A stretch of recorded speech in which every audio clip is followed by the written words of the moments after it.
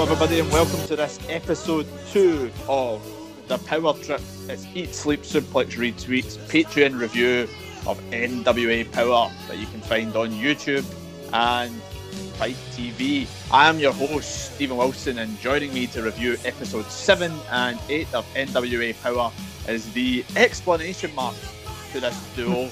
It's Scott McLeod. Scott, how's it going? I'm doing very good. I'm really looking forward to talking about NWA Power. Quickly become my favourite weekly wrestling programme out there. Yes, probably the most, as we talked about last time, the most easy to digest wrestling show there is out there right now. Before we start on this, we're just going to do a bit of housekeeping. Obviously, you are listening to us on our Patreon channel, so thank you for subscribing to that. But we still do have our flagship podcast, which is available every Thursday on any good podcasting site, whatever one you may use. It includes Anchor, Spotify and iTunes. You can also find us, we're on social media, Facebook, Instagram and Twitter at Suplex Retweets. Right. So Scott, as I say, we're going to talk about episodes 7 and 8. So to kick us off, I thought we'd address the issue right away. It's the elephant in the room. It is, of course, the big controversy that's happened in the last 2 weeks in NWA. It is, of course, if you've been living under a rock, you don't know about it, is, of course, about Jim Cornette himself. So if you aren't aware of what's happening, just to give a brief explanation before we give our thoughts, episode 7 of NWA Power, it started with a match between Nick Aldis and Trevor Murdoch. During the recording that went on there, a comment was broadcasted by Jim Cornette, who obviously is the secondary commentator on the show, made to compare Trevor Murdoch to something which I will not say on this recording, but you can find it online. It's everywhere pretty much. Said comment, people was dubbed as racial connotations to it, but it did make it onto the episode 7 recording. Soon after the episode went out, the episode was again pulled and re-edited to take the comment out, and there was statements put out online by David Lagana and NWA champion himself, Nick Aldis. Later on that same day, pretty much less than 24 hours later, a statement came out from NWA saying that Jim Cornette had parted ways with the promotion, pretty much based off of the comments. Cornette later that week came out on his own podcast and said that it's a comment he's made for years. There was no intention of him any racial thing whatsoever, but he said he did it because it was funny when he did it 30 years ago. It wasn't meant to be racial, it was meant to be about hunger. That was a big thing back then. But he also questioned the fact of it was a pre-recorded show, and he doesn't know if it was that bad at the time of recording, why it made it out. If it was so bad, it would have got taken out at the time of editing. So that's a brief summary on that. Scott, what's your thoughts on the whole Cornette situation? I immediately regretted my statement on the last episode where I said that I'm almost finding Cornette tolerable again on commentary, and then this comes out. So we're only one episode in, and already some of the content is not aging terribly well. But that aside, I think he also shouldn't have said it. Like his whole defense of, well, it wasn't a joke about race, it's a joke about starvation, is probably the worst defense of a joke I've ever heard. Like, honestly, it shouldn't have made air. Like, these were taped way back in start of October, and this is November now. So how nobody listened back to it and thought it was worth taking out or somehow slipped by is just baffling to me. And Nick Aldis made a good point in that his views don't reflect that of the NWA, and it shouldn't take away the fact that he made that comment during what was meant to be a standout match for Trevor Murdoch, a way for Murdoch to prove himself, and he did. But I think unfortunately people will remember this match more for the comment made on commentary than the match itself.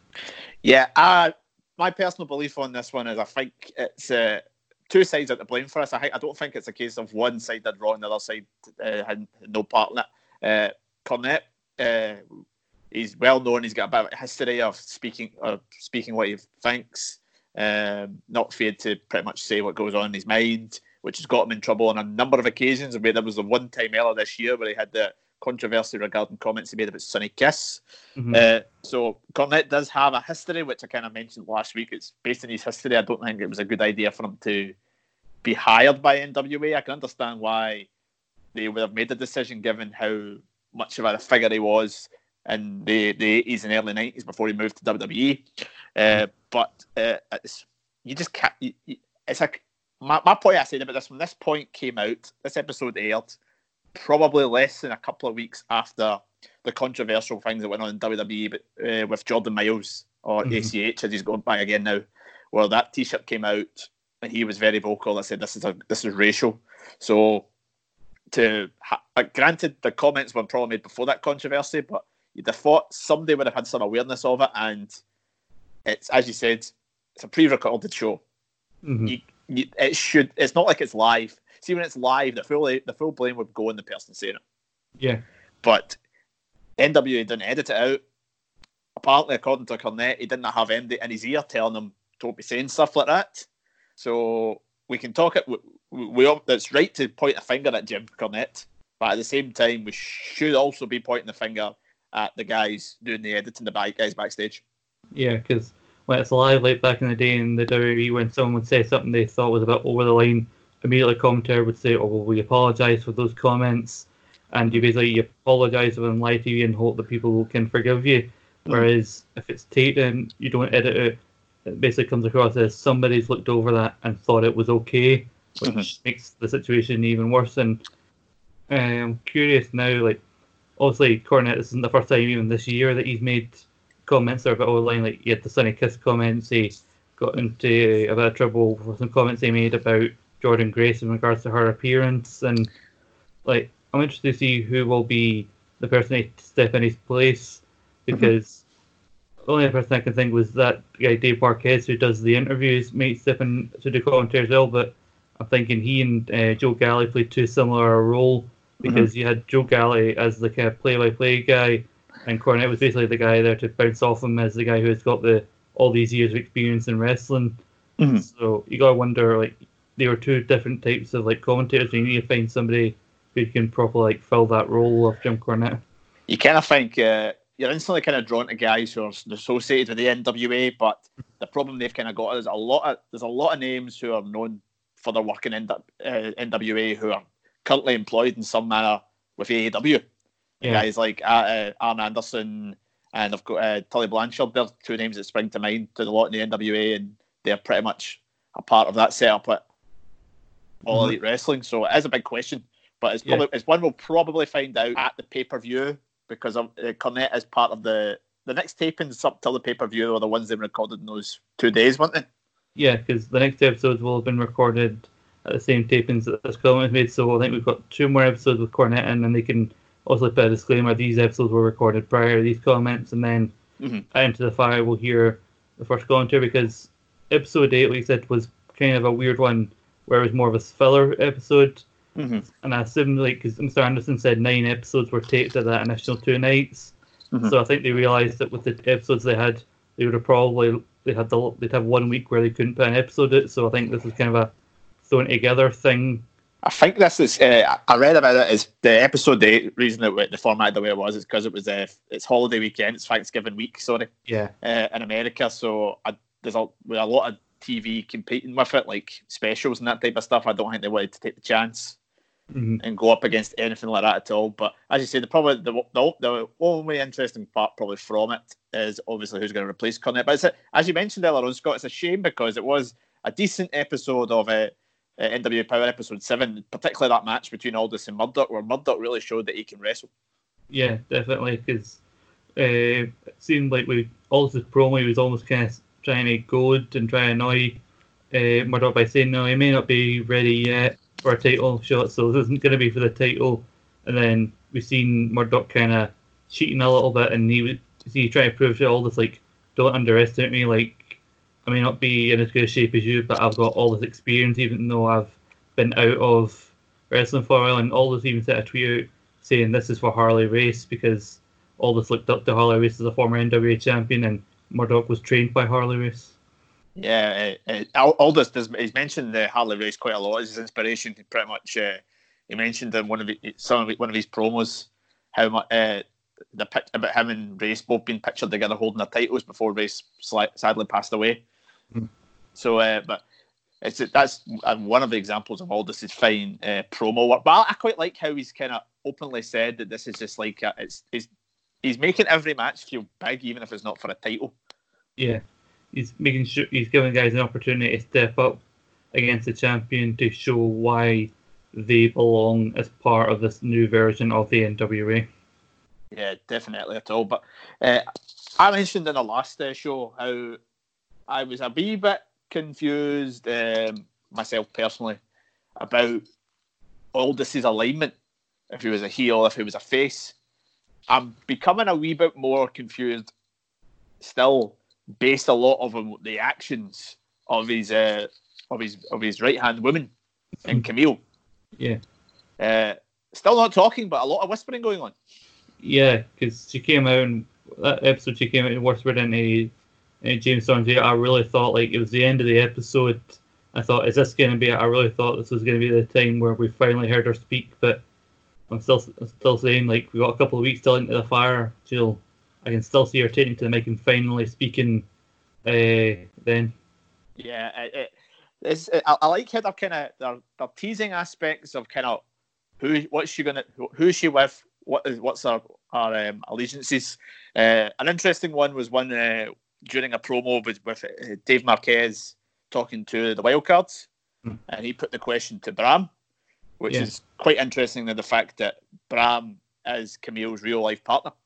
Yeah, because it was interesting. I didn't think this would be something that they would be playing off on. They'd make part of NWA like storylines, because you had Eli Drake cutting a promo on all this and he mentioned Camille, and then Bram comes out and gets all in his face, and like he wouldn't say why he was like why it bothered him so much. He just said just mind your own business. Mm-hmm. So like you've got that intrigue about it. Yeah. Do you think this is kind of part of the kind of had a few weeks ago we saw the Wildcards teaming with James Storm. James Storm was another one who Camille interacted with towards the end of the show. Do you think this is kind of building on that whole alliance between those three, that it wasn't just a one-off, there could be something happening between the three of them? I hope so, because otherwise it's just a case of he's a heel, you guys are heels, let's team together kind of thing that we see often in wrestling. So maybe there'll be something like, because I don't know if I want to get too ahead of myself, but it looks like it is going to be Storm versus all this Into the Fire. So if there is going to be some alliance, and if Camille's like, we may find out there whose side Camille's kind of on. Yeah, I think that's going to be the interesting part of it, because it has been confirmed it is going to be Nick Aldis versus James Storm in a best 2 out of 3 falls match Into the Fire. So that is interesting connotations on that. I mean, Aldis has been booked really strong, and he's run with NWA. I mean, I think other than the defeat to Cody, I can't mind the last time I've seen him drop a pin in the NWA. I don't think he's really lost a lot of it, if at all, since regaining the title. And they said that match with Cody was also a 2 out of 3 falls match, as a kind of an explanation as to why this had that stipulation. And I'm hoping this becomes kind of a regular thing with NWA, and that kind of for them major blow-offs happen as part of like some sort of 2 out of 3 falls match. Because I remember NXT back in the day, like 2013, 2014 time, for them the big end of a feud would be a 2 out of 3 falls match, and I really enjoyed that, because it's a case of we're going to have a gimmick match, but we're not going to do one that's too over the top and like weapons based. It's one that's still all about the wrestling. Mm-hmm. Yeah, definitely. A lot of people kind of ask for it. Kind of they like to see kind of 3 stages of hell type idea. You know, we kind of had that with Ciampa. Was it Ciampa Gargano had that at one point? No, Ciampa Gargano and Cole. Sorry, that was so. But having it as a straight pinfall submission match kind of plays into the way NWA are trying to present themselves as we're all about wrestling. They're trying not to kind of stray into this kind of brawling, no hold barred style. Apart from when we kind of see like Eddie Kingston and Homicide, but that kind of fits their character more than anything. Yeah, definitely. It's kind of like in AEW, you'll see more weapons-based stuff when it's somebody in a feud with a Darby Allin, a Jimmy Havoc, or John Moxley. Like, you won't see it all the time. You'll see it with the guys who's kind of more their specialty, and it makes sense storyline-wise for. Mm-hmm. Joey Janela is another name that kind of throws into that mix for AEW, but I kind of get what you're going to mean in that. But we'll talk more in our next episode in a couple of weeks' time about this main event. But it's got interest that how they book it in the next coming weeks will be quite interesting in terms of that. Another for rivalry of sorts that's taking quite a nice shape at the moment is the one in the women's division between Allysin Kay, Ashley Fox, Thunder Rosa, and Marty Bell all getting involved in this fight over the women's title with Vox taking the side of the women's champ Kay. We got a surprising spanner thrown in the works of that in episode 7, where we finally found out who the aforementioned Phoenix was that Thunder Rosa had mentioned in a promo the week before. Yeah, it was Melina, and I think I vaguely remember ages ago hearing she had some involvement in the NWA. She's in the opening package. Yeah, you see her face at the start of the opening package, but I've not really seen much talk about her involvement with it. A lot of the names that have been on the shows the first 6 odd weeks, you heard a lot about what they were doing in it, but she was never a name you really knew what her involvement was. Yeah, and what I love about the NWO intro is like the intro package. Usually, depending on that particular episode or what the storyline is, the main people focus and who are featured, whose names come up, will occasionally change. Like at the start, you'll always have Aldous because he's a champion, like the Storm and Drake popping up. Every now and then someone else will pop in. And remember the episode after Melina's debut, she's right there in the intro package, which hopefully means that she'll play a big part in storylines going forward, because she did do an interview on episode 8, which kind of hints at a future women's championship match between her and Allysin Kay.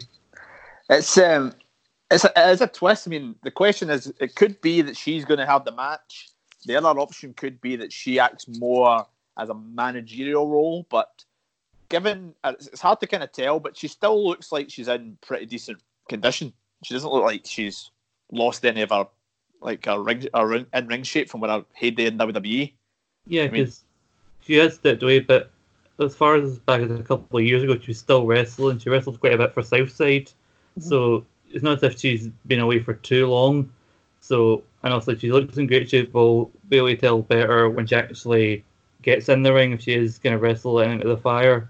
But I was before this interview, like with her in episode 8, I thought it was going to be Thunder Rosa VK, because Rosa got the pin thanks to Melina's distraction, and then she got a few shots in on Kay after the match. I thought that was, and plus she's got all this attention on NW with this documentary about her. So, but then Melina's promo heavily implied that it was going to be her, so they could go down either direction with this.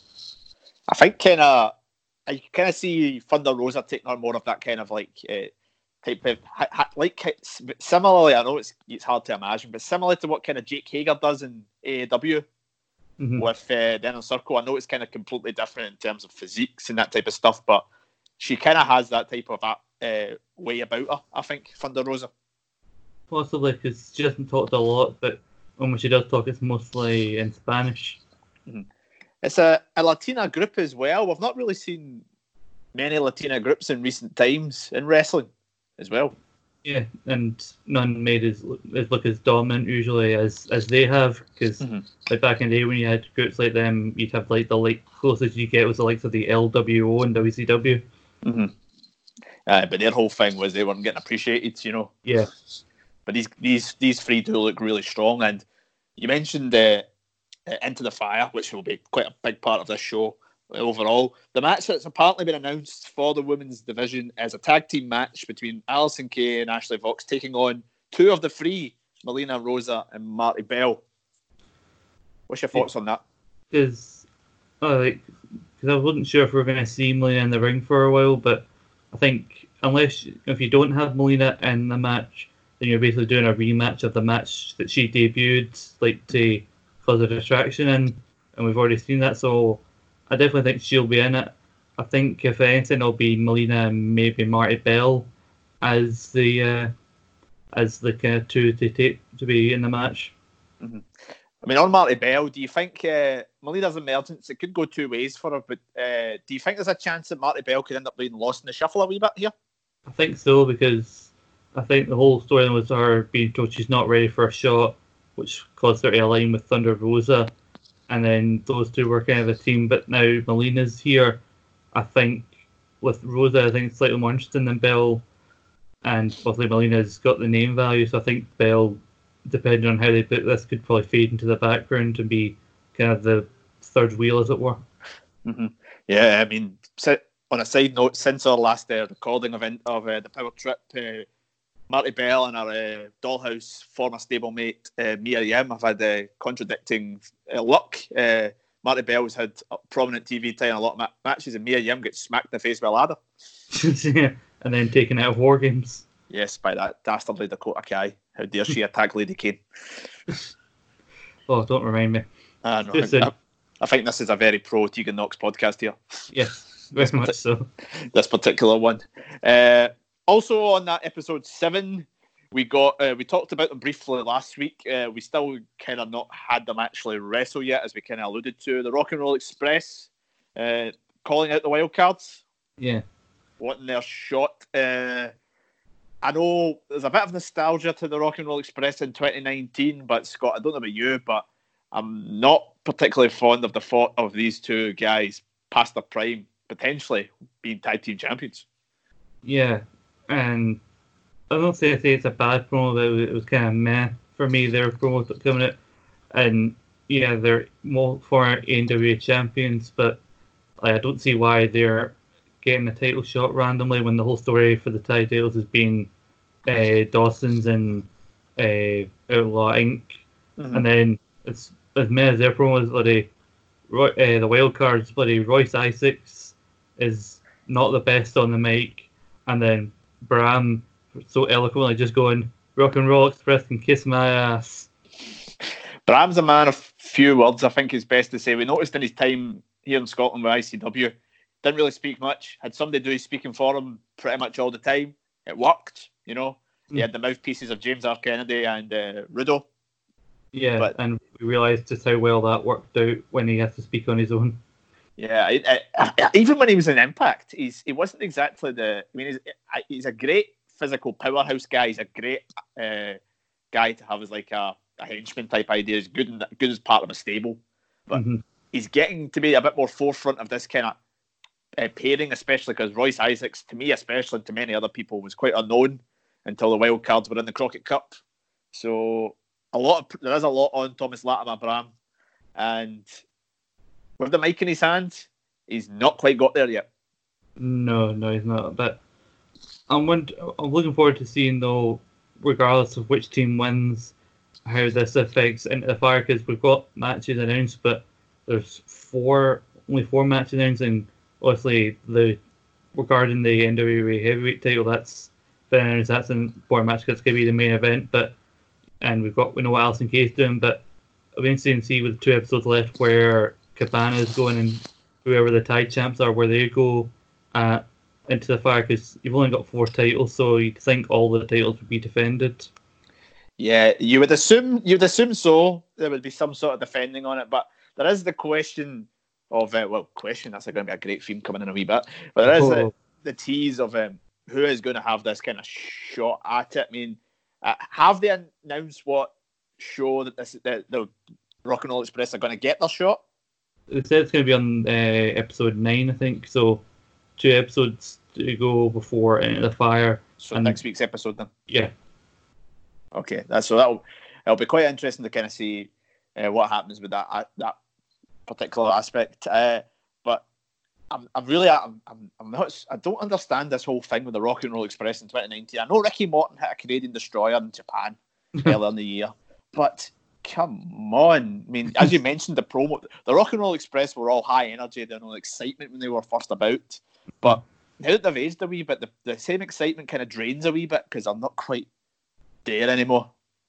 No, and I think it's maybe a case of they're maybe different generation from when I was watching, so I don't really get their appeal. Maybe an older fan would kind of have that nostalgia for them, but I just don't feel anything when I'm watching them, and like I'm fine to see them wrestle. I just don't want to see them as champions. It's like it's a similar, to a lesser extent, it's a similar thing like when WWE stick the title on Goldberg. Mm-hmm. It's like we love Goldberg at the time. We don't we like the nostalgia feel him now when he comes back at it all. I mean, I can't imagine Goldberg hitting a Canadian Destroyer on Santana or Ortiz. That would be actually amazing. That'd be well worth the money, actually. But just wait till him versus Riddle finally becomes a reality. That's what Goldberg's training for. Oh yeah, that would be that's WrestleMania written all over it. But as soon as you get a title put in there, it kind of your excitement fades because you think, oh, they're actually going to build around these guys. You know. Yeah, but look, what we really should be talking about is the team that should be getting the title shot, and that is the team we all didn't know we wanted until we got it. The team of Aaron Stevens and the question mark. Oh, we talk about amazing reactions in wrestling. You got the likes of Cody in AEW. We've had the likes of the last few years in WWE, Becky Lynch, Daniel Bryan, but with a crowd of pretty much the size of an ICW garage show. It feels like question mark is the most over man in wrestling. I don't know. He's the most over guy in the NWA, and he barely says anything. We don't know who he is. Like Jim Cornette, as much as obviously what he said earlier, like shouldn't not be like mentioned. He did make a good point about the question mark, saying he's the only guy making a name for himself without even having a name. The last couple of appearances, I've tried and get an idea of kind of who is behind the mask, and I really, really have not a clue who it might be. I kind of watching what happened on a recent episode of Dynamite. He looks like that guy. Was it attacked Cody? Was it the Butcher? Is it the Butcher? No, you're talking about that Wardlow guy? No, I'm not talking about Wardlow. I'm talking about a guy. No idea. There's a guy recently debuted on TV. He kind of looks a bit like I can't mind his name off the top of my head. Not Wardlow, no, somebody else. But I may have spoiled Dynamite there for you, Scott. Sorry. I think I've fallen behind a bit on Dynamite. So, but I can't picture quite who he is. Somebody put up a thing online where they put a picture of him and a picture of Stan Hansen, and he does all the Stan Hansen stuff. I know it's definitely not Stan Hansen, but could you imagine the pop if he takes his mask off and it is Stan Hansen? I know that would get a pop, but I have a feeling that we're going to spend all this time wondering who is he, and if he does eventually take the mask off, it'll be some guy who's probably worked a lot in the Indies, but no one's ever actually heard him until he became the question mark. He's going to be like the bane of the Indies. No one cared who he was until he put on the mask. I was going to say he's kind of like the Dark Order, you know. Yeah. They do something, but they bring them out like, yeah. He's way more over than the Dark Order will ever be. But no, you're right about this pairing of him and Stevens. I mean, it shouldn't work, but there's just something about it that just it just feels amazing, and you can't wait to see where it's going to go. Aye, like you got Stevens like wanting the attention grade, he puts his hands out, everyone boos him. The question mark does the exact same thing. Everybody cheers. Kind of like when Sheamus and Cesaro became a team at first. Everybody booed Sheamus, but then they cheered Cesaro. Mm-hmm. Yeah, it's interesting. I mean, we briefly touched on what happened on episode 8, which was mostly interviews, mostly kind of build towards Into the Fire. There was only one match on that particular card, but it was a match and a segment involving the team of question mark and Aaron Stevens and the Dawsons. Now, I don't know about you, but I quite like the fact that this showed off a different side of the Dawsons than what we've seen for the first 7 episodes. Yeah, it was a bit of proper like character work from them. Mm-hmm. And this is an idea like the whole empty arena match where like it's something they should do a lot more like in the NWA, because it feels like the kind of match that they would do. I think they did all it back in the day, even though I think for most fans when they think of an empty arena match they'll probably think of the one with The Rock and Mankind, but I also loved Stevens' annoyance, like he likes to perform and yet they've not given him an audience to perform in front of. Yeah, it was very well told. I mean, the whole segment itself, it's they have the Dawsons reading out poetry from Shakespeare, and Stevens is so affronted that he throws up in a bucket.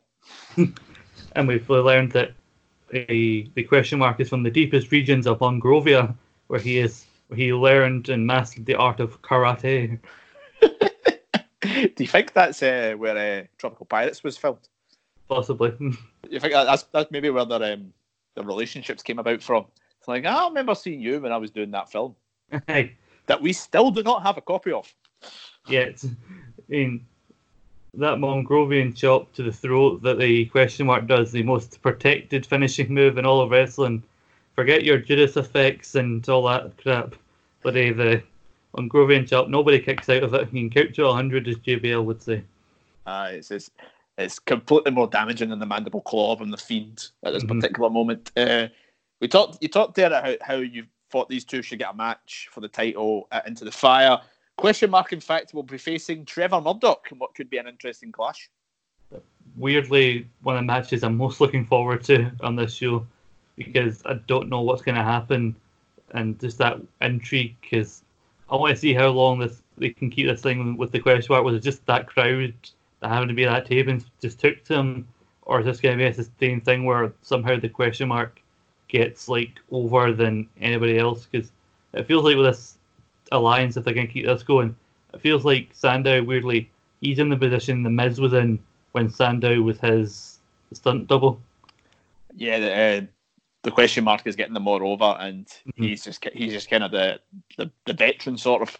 He's maybe playing this Hollywood A-lister who's starring in these B movies. Although in his case, like, we don't know if Steven's ones even exist.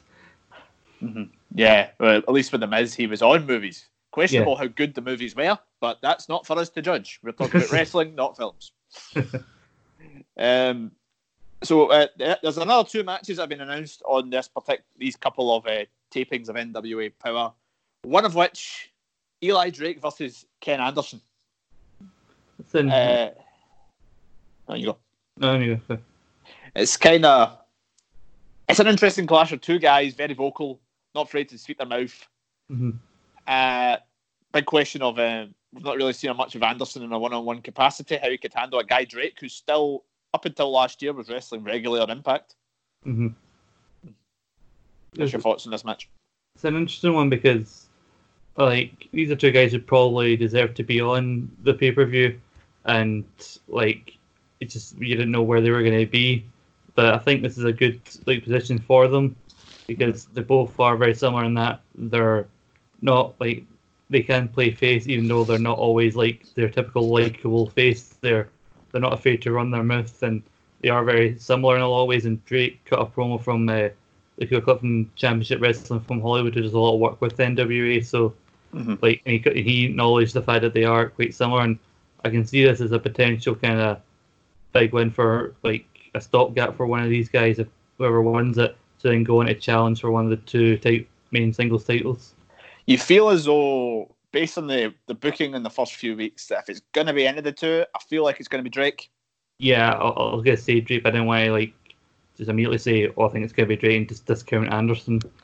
My feeling with Anderson is it's great that he's been there, but of all the guys we kind of talked about, he's the guy it kind of feels like the afterthought from the men's side of things.